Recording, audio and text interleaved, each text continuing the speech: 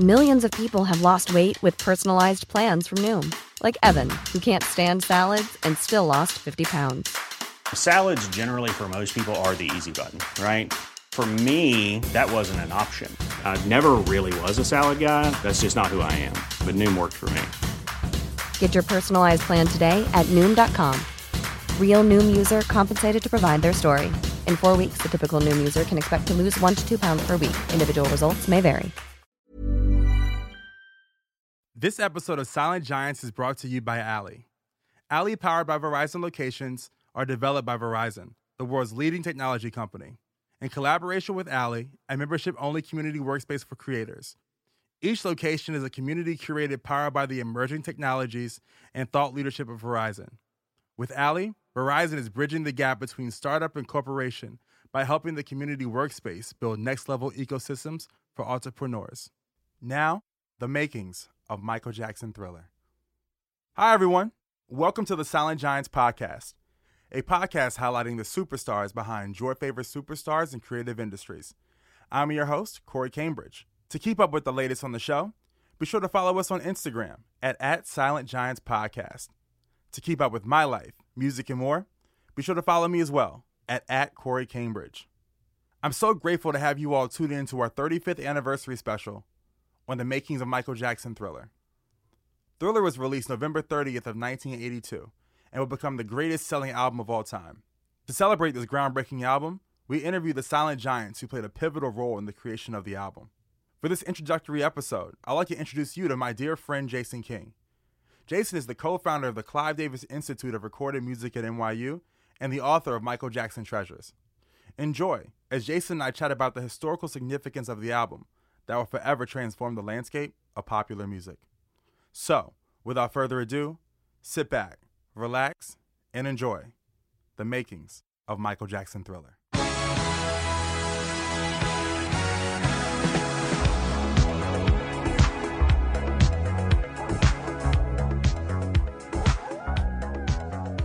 And Jason, talk a little bit for me. Testing 1, 2, 3. Jason King. This is Jason King. Testing. You sound great. Damn. Thank you. So, Jason, thank you so much for being on the show, man. I really appreciate it. Happy to be here. Thank you.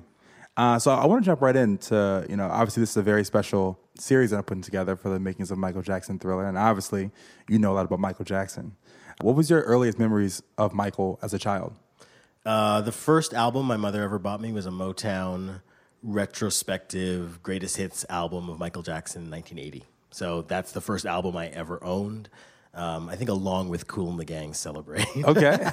But, that my first memory of owning popular music is Michael Jackson.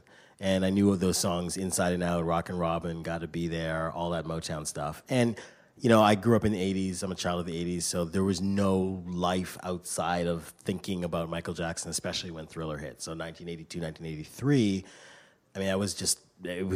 he was everything that I aspired to be. I think it's sort of hard now for a lot of people, especially young people, to kind of understand what he represented, especially to young black men. Yeah. Back then, he was perfection. He was like divinity. And so for me, I admired everything that he did. I wanted to dress like him. I had the, one glove. I had the socks.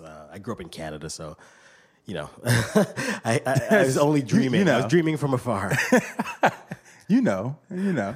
That's awesome. And so I want to get some perspective on Thriller and the beginning stages of the making of the album. Where was he in his life, do you think, around 1979, post Off the Wall? Well, he did Off the Wall with Quincy Jones. That was his debut solo album as an adult. It obviously was a real game changer. It's, I think, even today considered the greatest pop soul album of its time, or maybe in history, actually. Because there are some artists who are kind of trailblazers in the sense that the work that they do and that they introduce into popular culture changes the game to such an extent that everybody who follows them is just copying them, basically. Right. And so you think about somebody like Charlie Parker and bebop, and like everybody else was doing what Charlie Parker did, or Miles Davis, and so on. And Michael, even today, we've got the Justin Timberlakes and the Chris Browns and the Ushers and whoever else, and they're all sort of just doing the Michael Jackson playbook. So that's how influential he was. And Off the Wall is, I think, seen as one of the most important albums of its time, because of the way that it formatted this pop soul, style. But Michael wasn't happy with it, even though it, was Grammy nominated, and even though, it was enormously successful. It was mostly successful, at least from an awards perspective, on the R&B charts. Yeah, and in terms of R&B impact, and he was looking for pop success. He completely internalized the whole Motown crossover aesthetic that Berry Gordy taught him, at age 9 and 10 years old, which is to cross over, and it wasn't enough for a black artist to just have a black audience, that you also had to have a non-black audience too. You had to, go beyond. And so that's what Michael wanted, and that's why he was unhappy with the success of Off the Wall, and he planned for his next album to be that crossover album that was going to garner him a much wider fan base, much more visibility outside of just the R&B charts. And so that's what Thriller was. I think it was born out of that moment of wanting to be better and bigger than he had already been, even though everybody else was probably looking at him and saying, hey, you're good, but he wanted more. It's hard for us to imagine now here in 2017 that, he was seen as a black artist making black music at that time, because we all grew up with Michael, of course, with Bad and Thriller being the huge success that it was. It's hard to imagine that, to classify an album as a black album at that time. Yeah, I mean, it was a pop album, but for it was nominated, in the R&B categories, and he wanted more, and he was with his brothers, right? And they had left Motown after a very acrimonious legal battle, and then they were on Epic Records, and putting out records with Gamble and Huff and other producers. They had started to write and produce for themselves, and of course Michael is writing and also co-producing on Off the Wall, and so I think part of it is him trying to feel his freedom and trying to find a way to really secure his own artistic and financial freedom. He also, hires, a lawyer, and basically works out a deal where he's going to get a major portion of the royalties from his next record, which would be Thriller. Was he working with John Branca at the time? Mm-hmm. Yeah. So he was very young. John was really young at the time, and so he hired him, and really changed the direction of his career in a lot of ways. But he was still on the road with his brothers. He was making records with his brothers, and working on this solo project, and continuing to work with Quincy. He did a song for the E.T. soundtrack, and he was out at Westlake Studios and putting together the blueprint for what would become Thriller. When was the Victory Tour? The Victory Tour was after... Victory Tour was after Thriller. Was after Thriller. Mm-hmm. Thriller was made in 82 into 83. So it was done in a pretty short amount of time. Michael Jackson always made the demos. Well, we call them demos, but for him, they were like finished records. Yeah. I mean, he made the demos at his estate in Havenhurst. She told me I was alone in bed, and I began to say, she called my name, then she said hello. Oh, then I'm done. Gotta see, gotta go, gotta ride. It seems that you do my baby.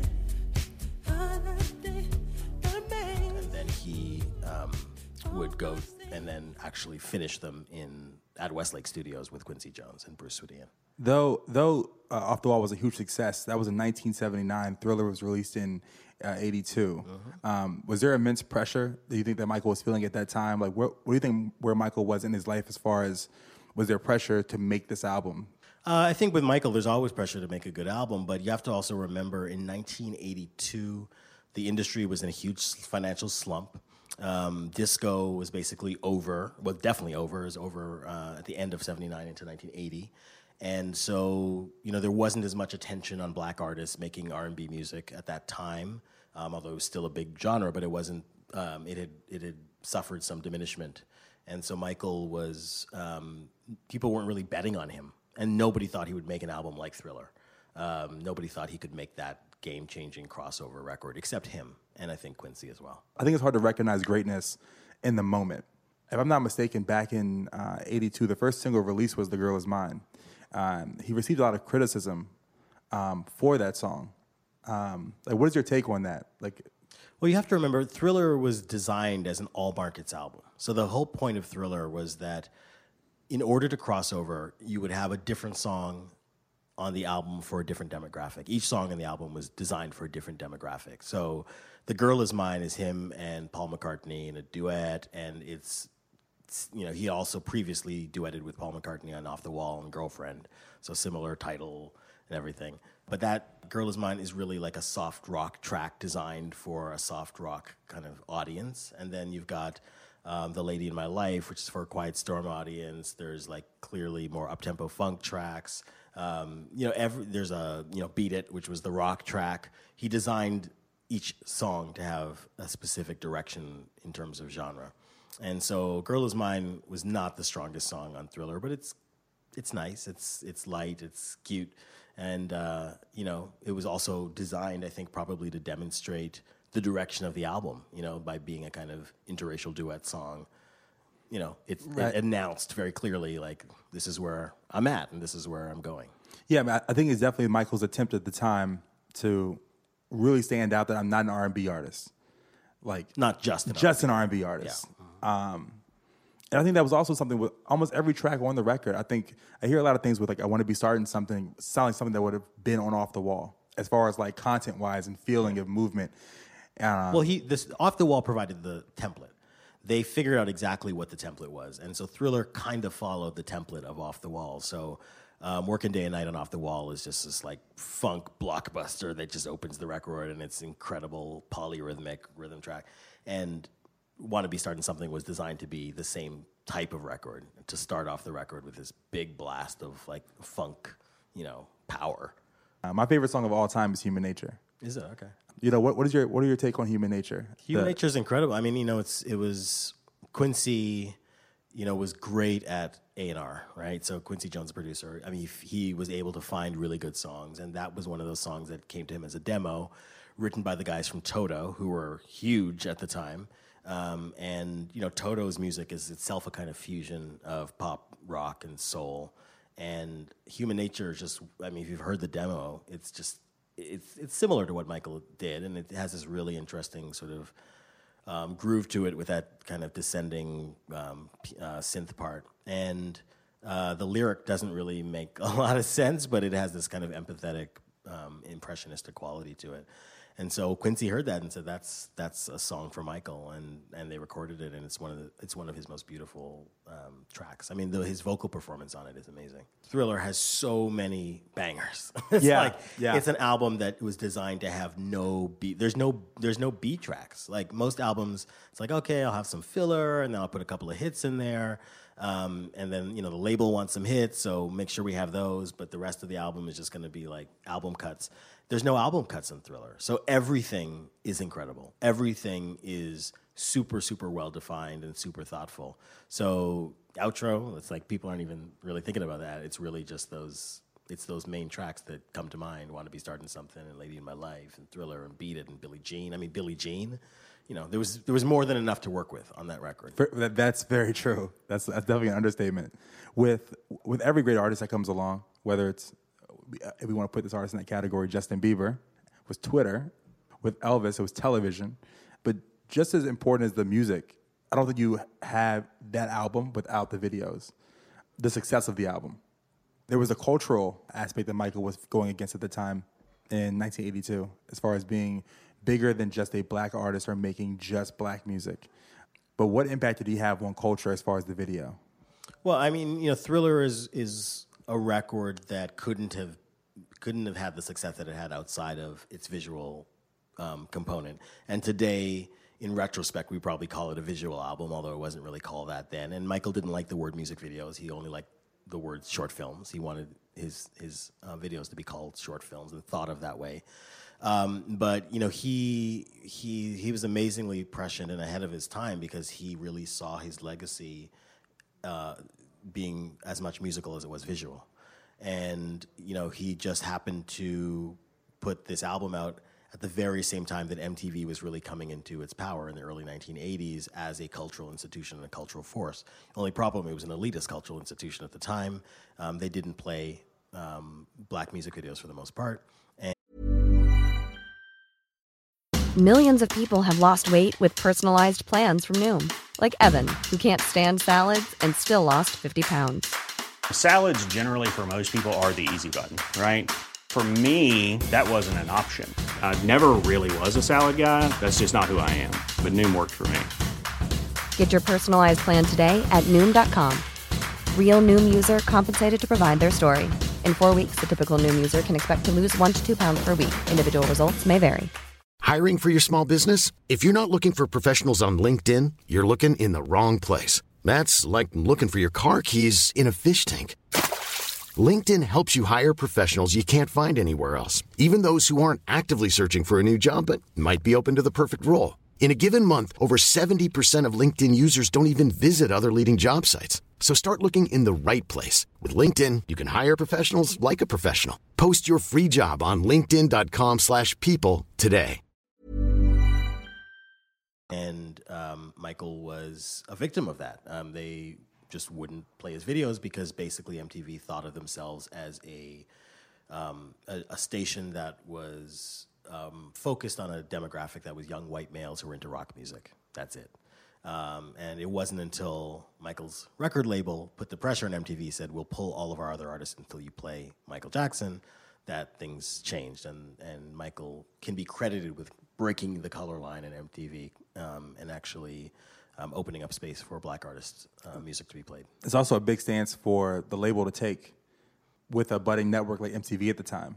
It was huge, but they also saw the potential in what it's Michael Jackson. With Michael, and I mean, really, he's a show-stopping triple threat auteur. Like we've never seen anything like that since. And even at the time, I mean, he was with that album under their belt, he was incredibly promising. So they really, and the label also had other black artists to push as well, and other labels had black artists to push. So there was a reason to do it. I'm a big fan of timing. Timing plays a lot in everything. I think Thriller was perfection on this side of things that Michael could control. And there were some things that Michael could not control. But it was just a perfect storm. Yeah. I think with the element of a new medium, of the music video, perfect album with a diverse range of hits. Some people find it schlocky compared to Off the Wall. I mean, that's the critique of Thriller compared to Off the Wall. When I think of Michael's best work, I think of Off the Wall. But when I think of Michael's most impactful work, and that's a very big difference. I think music isn't just about just the sonic aspect of it. It also pushes culture in a way of It forces the conversation, where Michael Jackson was in everyone's living room and white kids were dressing like him. Yeah. Well, Thriller, what Thriller did to the music industry was what Jaws and Star Wars did to Hollywood film. Jaws was the first summer blockbuster. It created the notion of the blockbuster in film. And so every summer we're like, what's the blockbuster? But that came out of Jaws in 1975 and then Star Wars. And every summer you'd have these blockbusters. And with Thriller, it was a blockbuster album. It changed the game for the labels financially. Michael Jackson arguably saved the music industry from its doldrums in the early 1980s. And, it became the top-selling album of all time in the history of recorded music. And, that's a feat that it's inconceivable now because we don't live at a time where we have anything even close to a kind of monoculture or kind of shared culture. Not that we had one then either, but certainly there weren't as many outlets to listen to music. Right. There weren't as many albums being put out per year. We weren't as kind of oriented towards our different niches and in our own filter bubbles as we are now. And so what Michael Jackson did was sort of galvanize the industry and bring together and aggregate a lot of different people around his music in a way that I don't think can actually happen now for a pop artist. I don't think anybody can generate that kind of aggregation. No, just the way that media is done today. I went to school for mass communications, journalism. So they talk about that same topic of, when 1962, your grandmother and grandchild watched the same program. And you think about like the Jackson 5, my mother, my grandmother, both, listened to the same, cross-generational. When you get to MTV, that was kind of like cable television was kind of the beginnings of segmented entertainment. And I think it's going to be impossible. As time has progressed, it's gotten a little more segmented. One more thing I wanted to touch on, too, that goes into the trifecta of the perfect storm that became Thriller. The component of amazing music, the component of amazing visuals, but there was also a signature performance. the Motown 25. And I think that's the kind of the perfect storm where the Moonwalk debut was just as big and impactful to me as Thriller. And in some ways, even kind of more defining with the signature Moonwalk. Can you go in a little bit more in detail about the impact of that Motown 25 performance? Sure. I mean, I remember watching TV live and just being enthralled by seeing Michael and his brothers perform, and they were the epitome of slickness and cool, and hearing all those songs done in that medley from the Jackson 5 and the Jacksons. And then the brothers leave the stage, and then there's just Michael talking about, the way that he wants to focus on the new music. Thank you. Oh, you're beautiful. Thank you. Thank you. Yeah, I have to say, those were the good old days. I love those songs. Those were magic moments with all my brothers, including Jermaine. But, those were good songs. I like those songs a lot, but especially I like the new songs.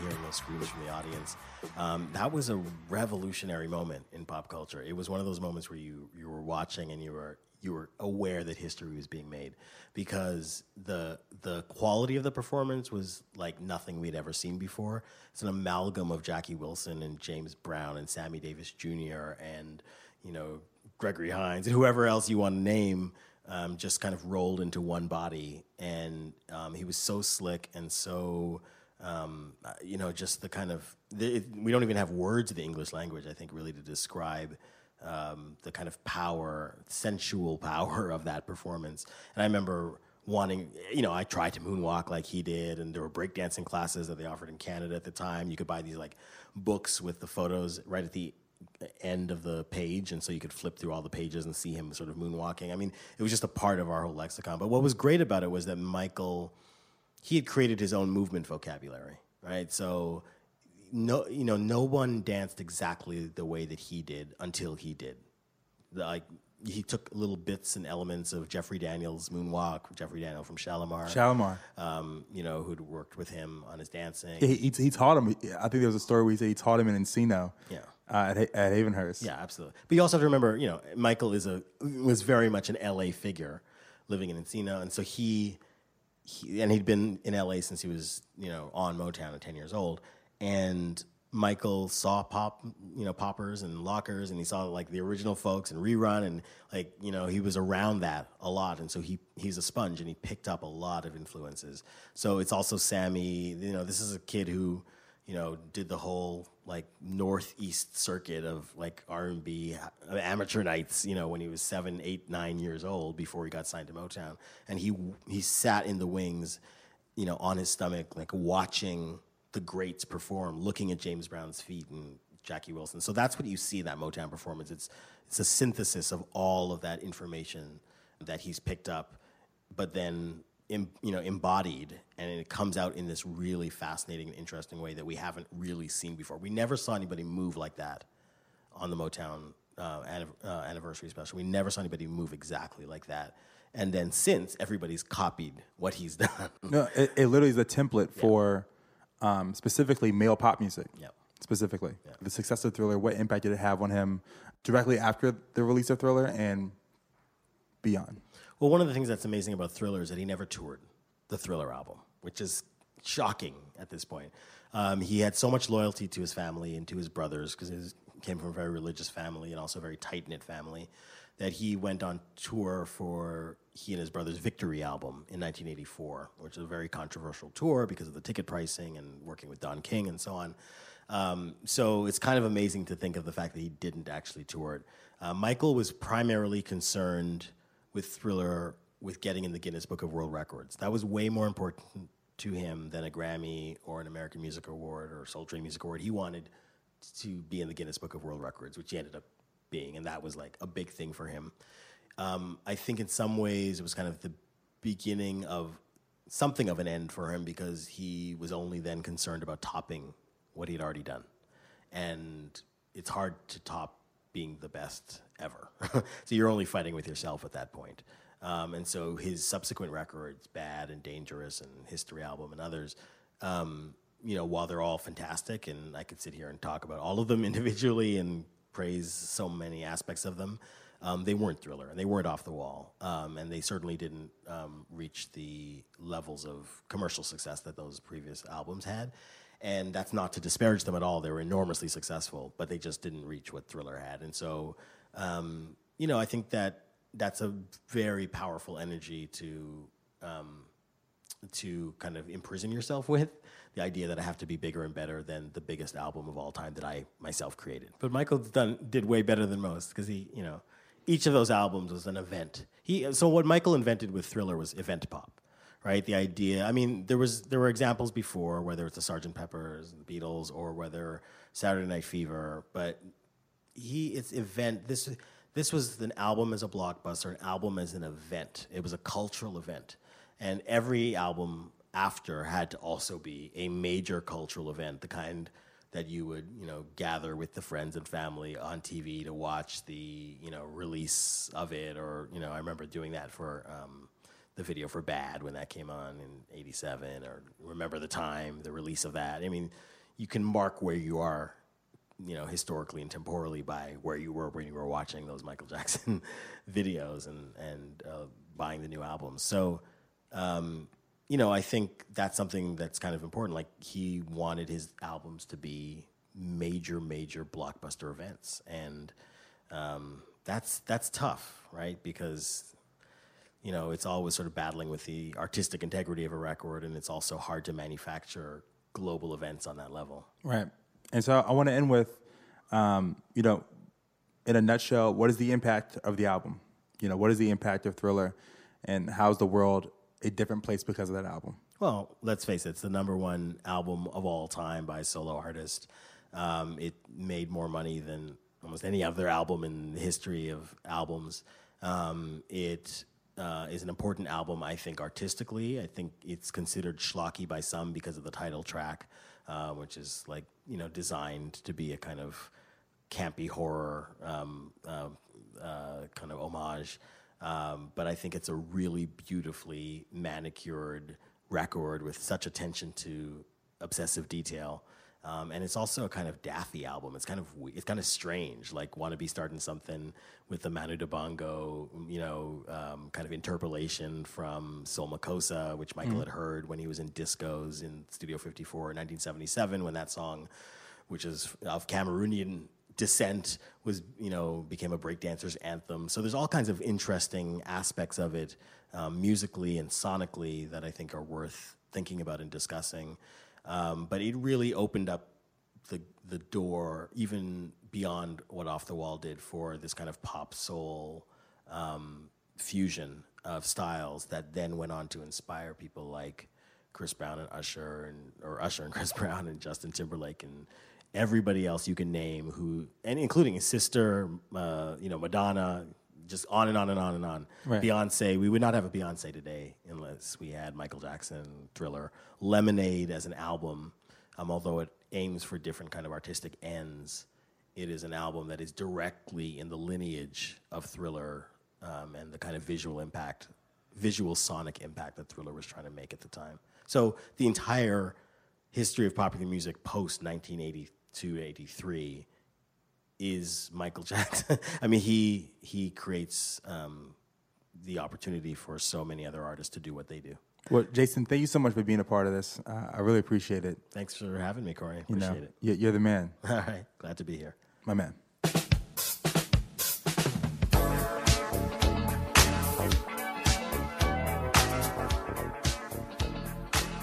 Thank you so much to the Silent Giants behind this episode of the Silent Giants podcast. This episode has been mixed by Mark Bird of MBM Studios, located in Astoria, Queens, NYC's #1 recording studio for music, podcasting, and other audio recordings.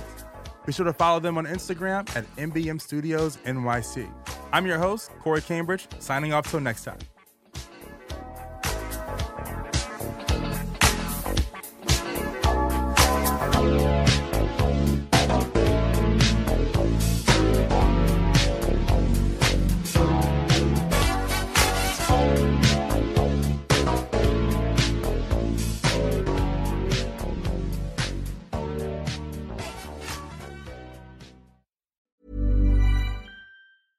Hey, folks, I'm Mark Maron from the WTF Podcast, and this episode is brought to you by Kleenex Ultra Soft Tissues, your ally to help tackle your allergy symptoms this season. I love the change of seasons, but nobody loves pollen and all those other things floating in the air that make you sneeze during this nice weather. Kleenex Ultra Soft Tissues are hypoallergenic and allergist approved, so fight back against watery eyes and runny noses without worrying about irritating your skin. For this allergy season, grab Kleenex and face allergies head on.